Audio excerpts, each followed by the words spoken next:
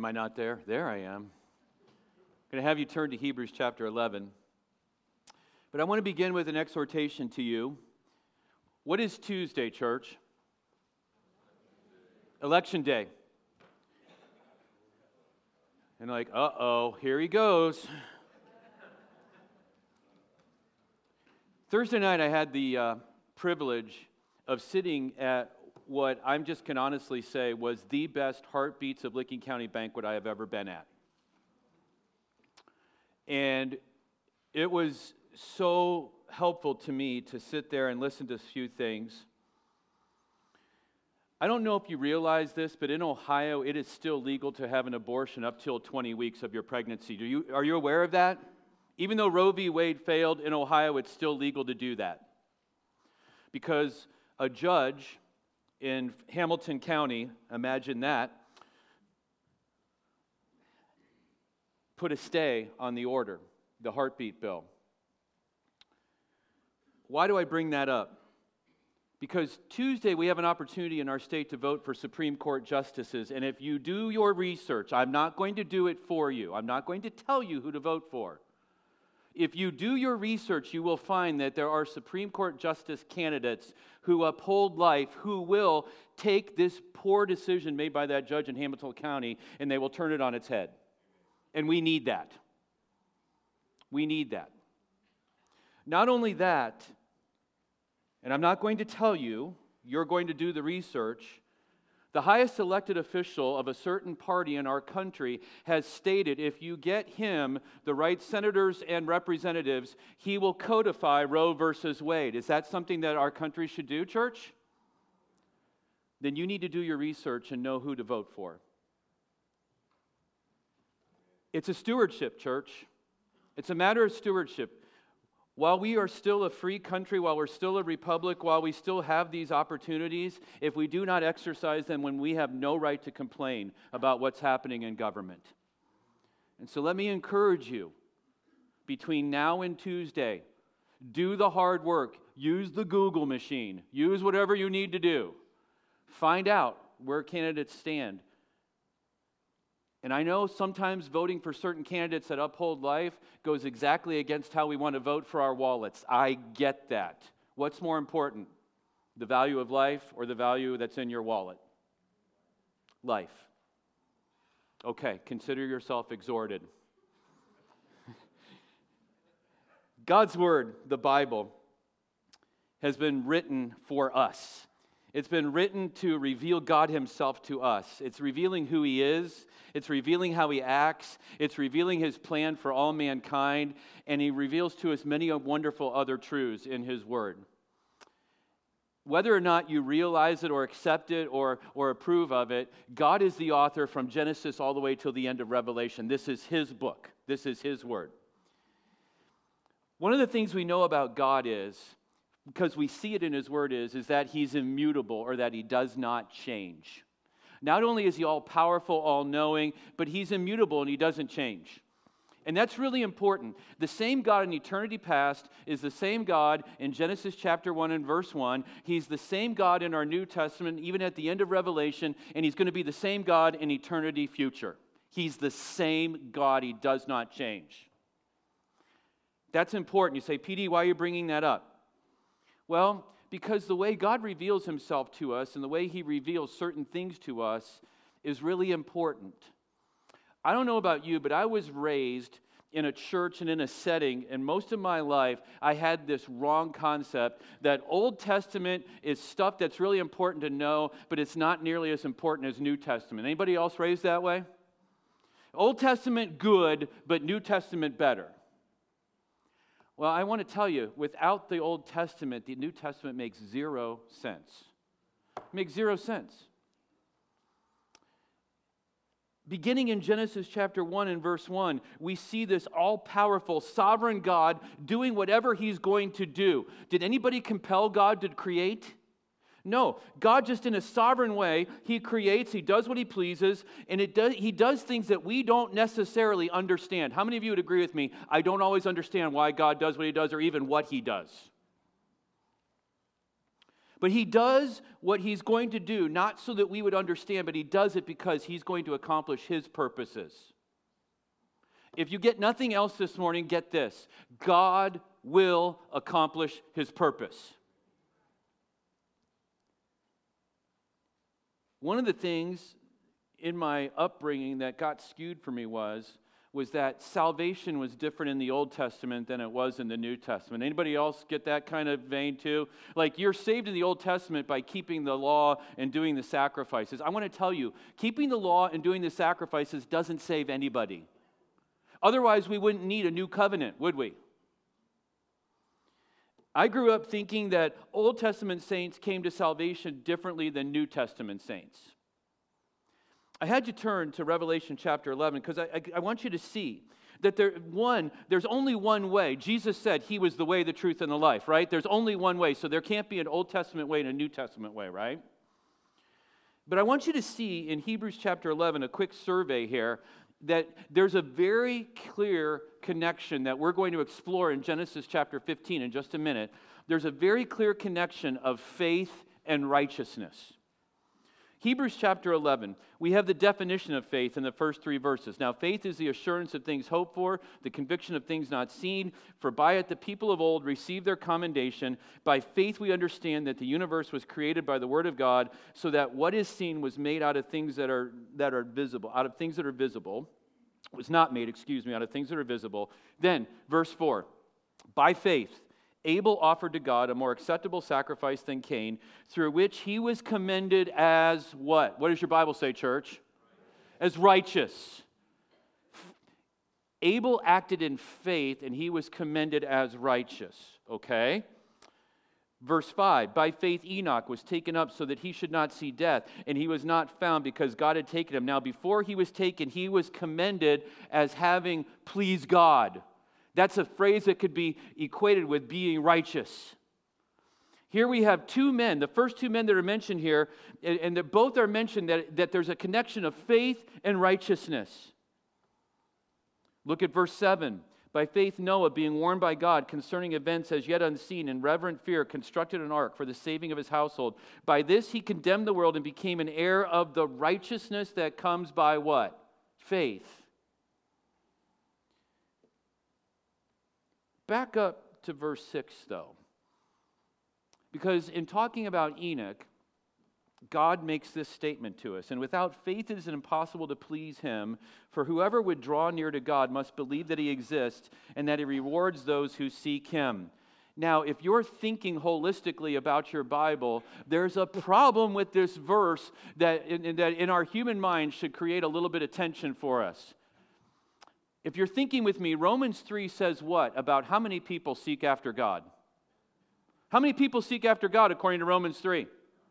None of us seek after God. Is God's word true? But here in Hebrews chapter 11, verse 6, it says that we have to draw near to God and believe that he exists and that he rewards those who seek him. We've got a big problem here. He's going to reward those who seek him, but Romans 3 tells me no one seeks after God. What's the missing link here? Well, the missing link is faith, is it not? The missing link is faith. And let's just understand something here. That faith is not just the kind of faith that you and I have to sit in a chair this morning. It's not the kind of faith that we have when we're standing on the edge of the swimming pool and we're going to jump in. It's not the kind of faith that we have when we walk across a rope bridge down in Gatlinburg or somewhere. That's crazy faith, by the way.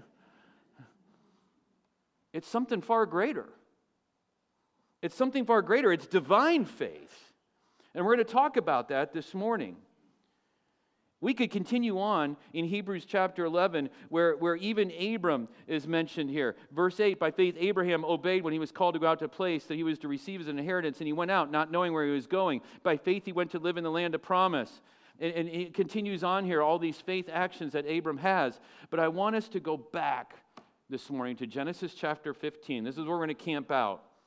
And this passage of Scripture right here is so profound. I know all of Scripture is important, don't get me wrong, I believe that. But this passage of Scripture is so profound that Paul quotes it at least 4 times, and James writes in his little epistle and quotes it 1 time. This is a profound passage of Scripture. And it totally brings together and clearly illustrates the connection between faith and righteousness. And make no mistake here this morning, unless you have the right kind of faith, you're not going to have the right kind of righteousness.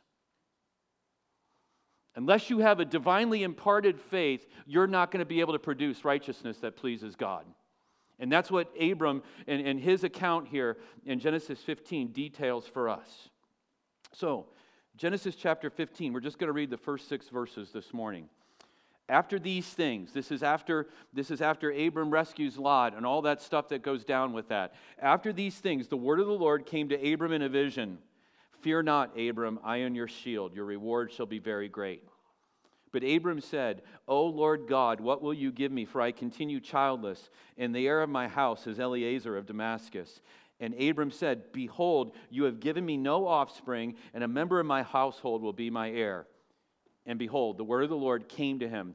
This man shall not be your heir. Your very own son shall be your heir. And he brought him outside and said, Look toward heaven and number the stars if you're able to number them. Then he said to him, So shall your offspring be. If you ever mark a verse in your Bible, mark this next verse. And he believed the Lord, and he counted it to him as righteousness. Let's pray this morning. What a glorious thing it is, Father, that you would grant dead men faith, so that dead men might be able to be counted as righteous in your sight. That's my testimony. I know it's many others' testimony in this room this morning, that we were once dead, but now we're alive. And it was nothing that we did, but it was all what you did to bring us to yourself. May, Lord, I pray that we see these truths really clearly and be changed by them today in your word, I ask. In Jesus' name, amen. I want you to see, first of all, God's promise and protection. And I want to ask you a question. Have you ever noticed, first of all, let me ask you a question to get you going here. How many of you have experienced spiritual victory in your life at times? Like you had the best week of devotions, like you were able to witness to somebody, like you were able to take a stand on something. How many of you have had spiritual victory in your life? Have you ever noticed on the heels of spiritual victory, when you're riding high, what seems to always be right around the corner? Go down the valley. How many of you have ever dealt with doubt right after victory? And you're like, how can this be? I just had the greatest thing that's ever happened in my Christian life. And yet, this is where we find Abram and where we find ourselves many times. What I find is this. Things are going along, and my spiritual life is going great. And I'm in the Word, I'm growing, I'm just loving my prayer time. I'm even praying for people that I don't even like sometimes. And then this is what happens. Inexplicably, doubt and fear creep in. Doubt and fear creep in. And this is what's happened to Abram here. And it might seem out of place that after this great victory that God comes to Abram, and in verse 1 he says, fear not. Okay, if you have just commanded your forces and the forces of your friends to destroy the greatest coalition of kings on the earth at that time, how many of you are really thinking you're going to be afraid? I wouldn't be afraid, right? Yet God comes to him and says, fear not. Remember, God is all-knowing. Does God know Abram's heart? Abram's got fear and doubt in his heart. And God is loving enough, He is gracious enough, and He is kind enough to go to Abram in his fear and tell him, hey, buddy, it's going to be okay. Don't fear. Don't fear. And here's why. Because I'm your shield, and your reward is going to be very great.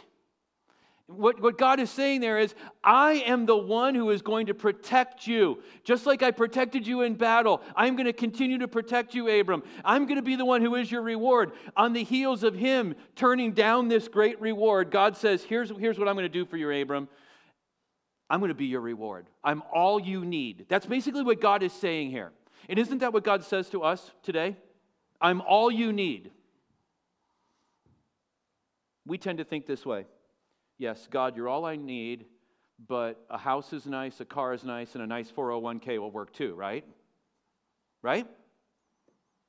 Either God is really all we need or he isn't. Correct? And he says, I'm all you need. I'm going to be your protector, and I'm going to be your reward. And basically what he's saying is, trust me, Abram, I'm going to take care of you. And what we have then in verse 2 are the first words that the Bible records of Abram addressing God. Up till now, it's been God addressing Abram in these situations, and now Abram addresses God.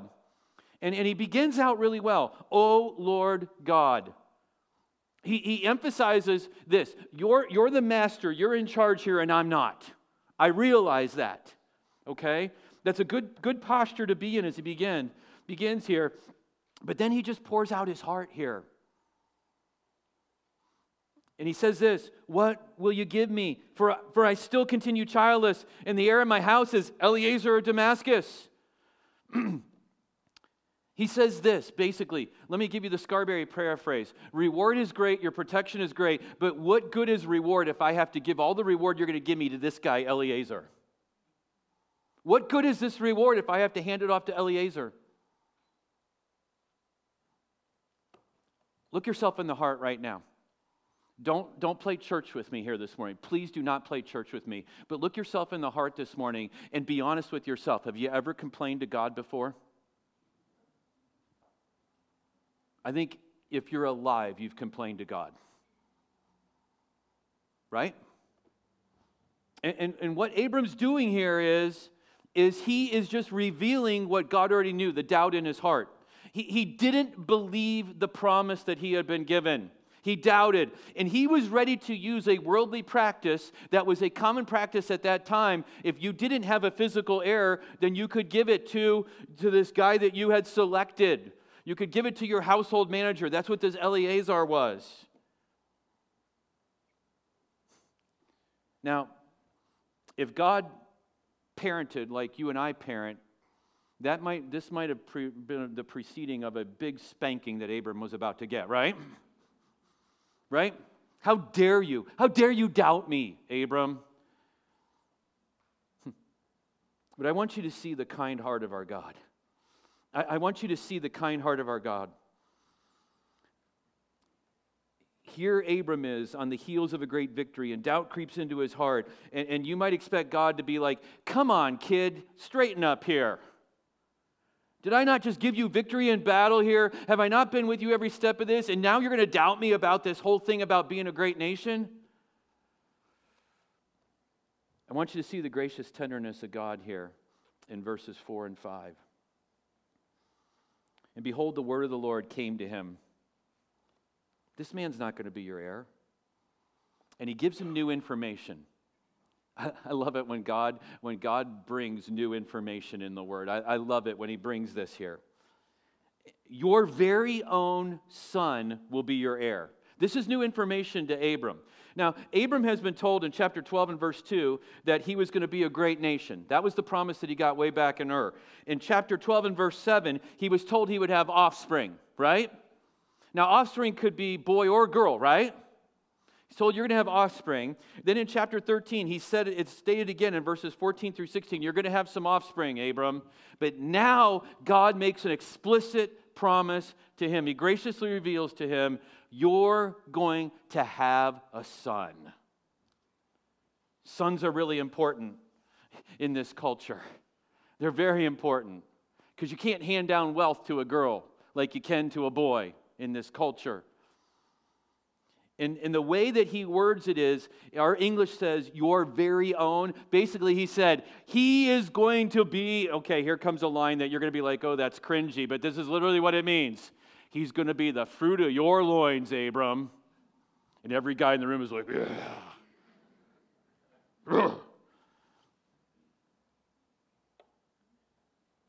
And as a reminder, he says in verse 5, just go outside and look up. Go outside and look up. Take a look at the sky. Take a look at the night sky out here in the desert, Abram. If you can count the stars, then you'll be able to count how many offspring you're going to have.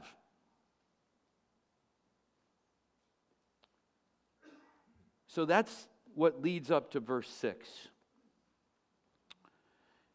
And then Moses records this little phrase. It's not even Abram's words, but Moses records almost like commentary for us in verse 6.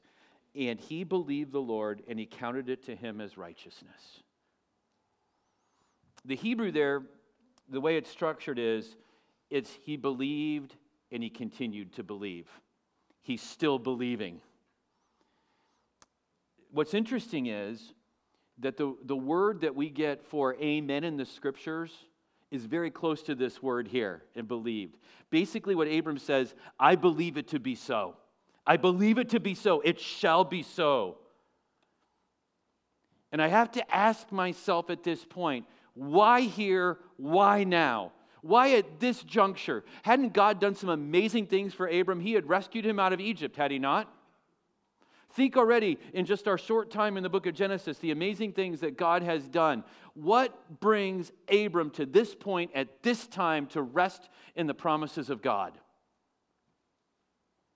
We might be tempted to say this. Maybe he truly, really believed. Maybe he manufactured enough faith to really believe God at this point. But if it was of his own will that he manufactured enough faith, would that be enough to produce righteousness? Let me ask you that again. If it was of Abram's own will that he could manufacture enough faith to believe God, would that produce righteousness? Well, later on, the prophet Isaiah is going to write this in Isaiah 64 and verse 6. All of our righteousness, all the righteousness that you and I can produce, it amounts to what? Do you remember what he says it amounts to? Filthy rags. Filthy rags. So if what Abram is doing here in verse 6 is just trying to, okay, I'm going to really believe in you, God. I'm really going to believe. I'm really going to believe. I'm really going to believe. I. If it's up to him to do it, guess what?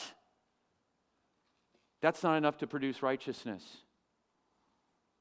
Elsewhere in the scriptures, we have these verses. No one calls on the name of the Lord. No one does good, not even one. No one understands. No one seeks after God. So how can it be that Abram here in verse 6 believes God and it's counted to him as righteousness? I would submit to you it's this. If Abram's faith was his own achievement or an act of his will, then it would have been found lacking. This faith was imparted to him by God. It's the same faith that was imparted to you if you're a believer today. We use terms and we talk about it a lot of times and we get a little sloppy with this, talking about, well, I believed or I went forward and I confessed my sin, and we put all the emphasis on ourselves. Whose salvation is it? Is it our salvation or God's salvation? Salvation is of the what? God gives salvation, does he not? I want you to stop and let that soak in for a second, because I want you to see what God does here. God graciously, lovingly, mercifully grants Abram the faith to believe. Isn't that a beautiful thing? Isn't that an utterly beautiful thing that he would do that? That same God did that for me as a young boy. And he did that for many of you here in this room. And I want to tell you, he is still granting faith for people to believe in him today.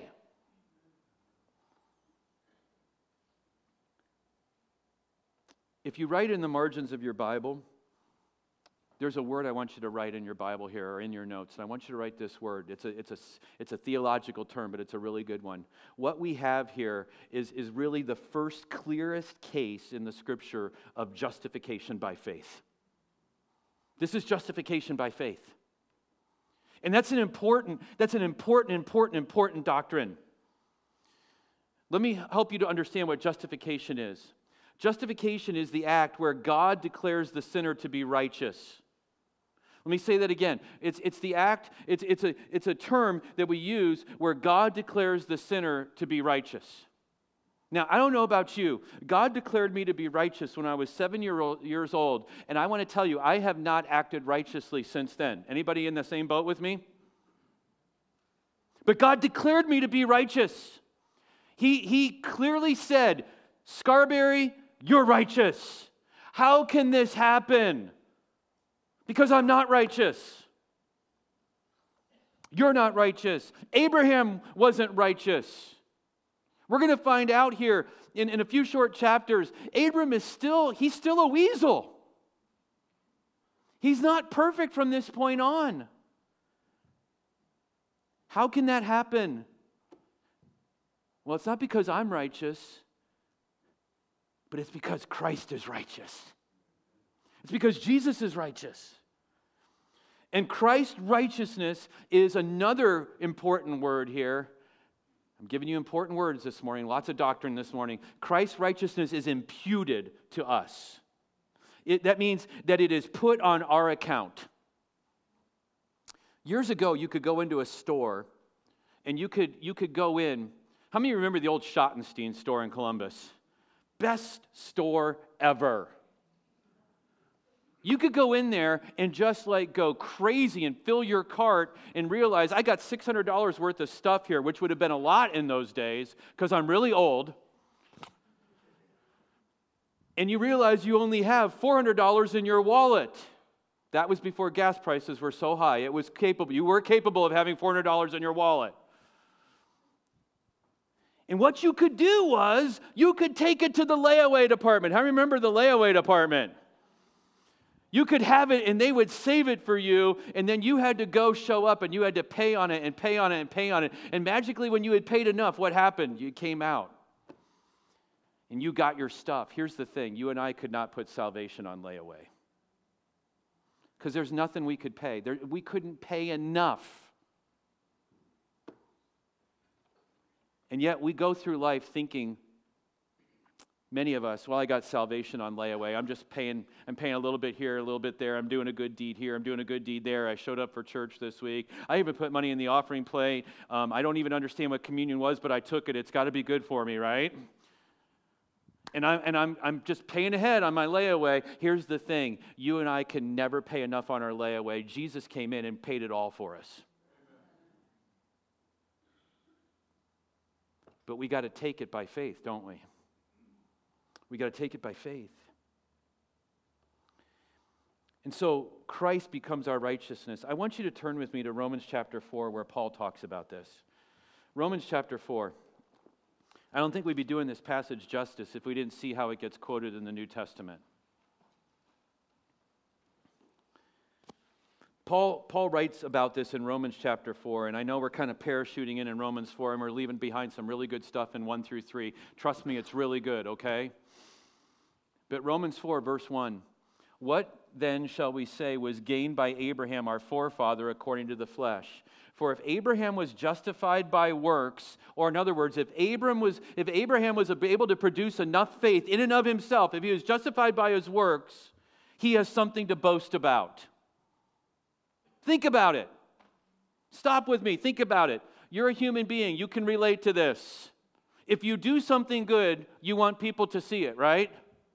Right? God declared me righteous, and here's why. Because I had enough faith. Maybe one day you can be like me. Come to my seminar. Right? Watch my TED Talk. And you too can be like me. No. Here's what Paul says. If Abraham was justified by works, verse 2, he has something to boast about, but not before God. Does that call into mind Ephesians 2, 8, and 9? For by grace you're saved through faith, and this is not yourself, it's God's doing. It's what? It's a gift, right? It's a gift. For what does the scripture say? Verse 3, Abraham believed God. He's quoting it, and it was counted to him as righteousness. Now to the one who works, his wages are not counted as a gift, but as his due. Here's what he's saying here. If Abraham had worked for his salvation, then all he was getting was his wages. He's not getting a gift. And what God clearly says in his word is, I'm giving you a gift.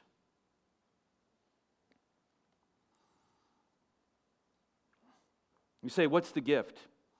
Well, I would say to you, and the more I read Ephesians 2:8-9, the more I believe not only is the salvation the gift, but the faith is the gift as well. His grace and the faith are both the gift of God. You study the structure of that language there in the Greek, and it's pretty clear. Paul doesn't stop here. He keeps going. And this is really important to us. Go down with me to verse 9. How many of you in this room are a Gentile? Okay, clue. If you don't have any Jewish in your background and your ethnic heritage, you're a Gentile. How many of you are Gentiles? Good answer, class. Verse 9, is this blessing then only for the circumcised or for the uncircumcised? Paul here is writing to the Roman church, and it's full of Jews and Gentiles, and there were Jews in there who were saying this, Father Abraham had many sons, and they're all Jewish. And Paul's like, not so fast. Not so fast. So he says, is it only for the circumcised or also the uncircumcised? For we say that faith was counted to Abraham as righteousness. Quoting that verse again, Genesis 15:6. How then was it counted to him? Was it before or after he had been circumcised? You have been with me through the study of Genesis. Has Abraham been circumcised yet, church? No. So you tell me, is salvation just for the Jew or is it for all the world? All the world. It's not just for the circumcised. Verse 11, he received the sign of circumcision as a seal of the righteousness that he had by faith when he was still uncircumcised. The purpose was to make him the father of all who believe without being circumcised. Do you know what? In Sunday school, when you learn the song, Father Abraham had many sons, and many sons had Father Abraham, I am one of them. Guess what? You are if you're by faith in Christ. Why? Look at the end of verse 11. So that righteousness would be counted to them as well. In other words, people in the Old Testament got saved the same way people in the New Testament do. None of us are righteous. None of us are good enough. None of us are worthy. God has to do something. And fortunately for us, He's intervened.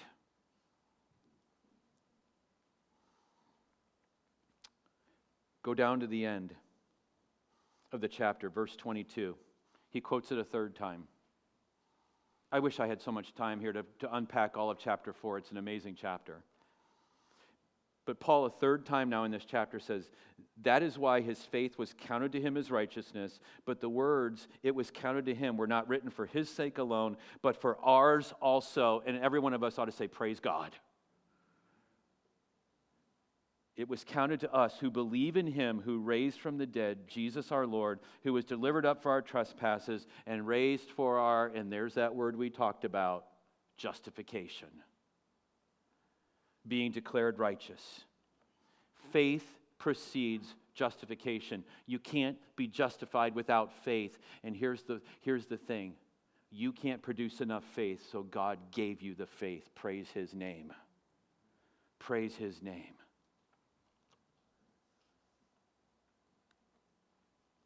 I want to show you one other verse where Paul quotes this. Go with me to Galatians chapter 3. Galatians chapter 3.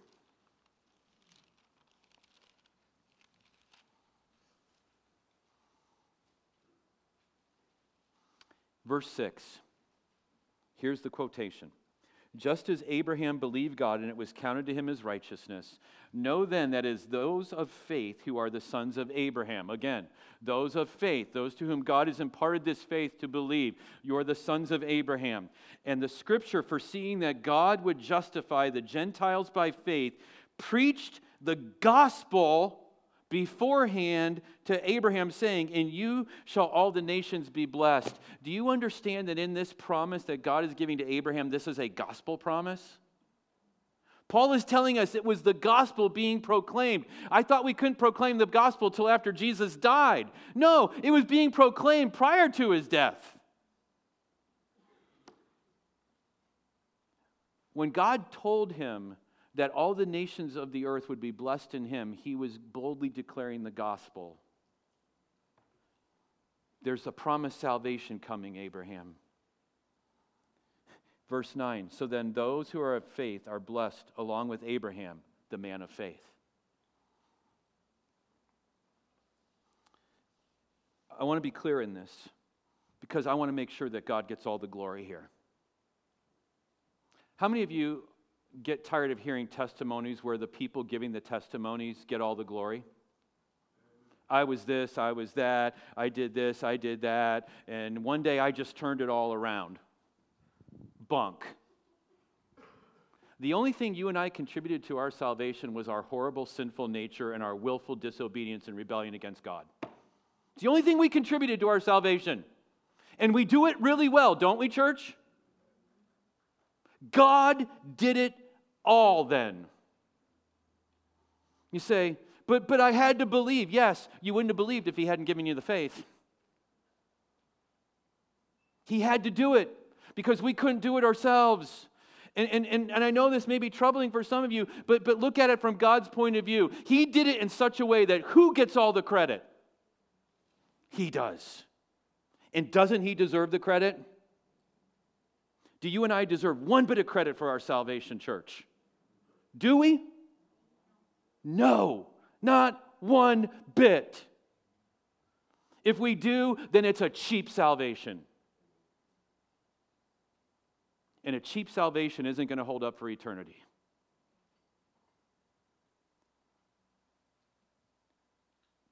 God gave Abram the promise. He gave him the faith and the righteousness. Abram brought the doubt, didn't he? He brought the doubt to the party. He didn't contribute to his salvation, so God gets all the glory here. There's only one way to peace with God. There's only one way to peace with God. And it's not working harder or trying harder. No one likes a try hard anyway, right?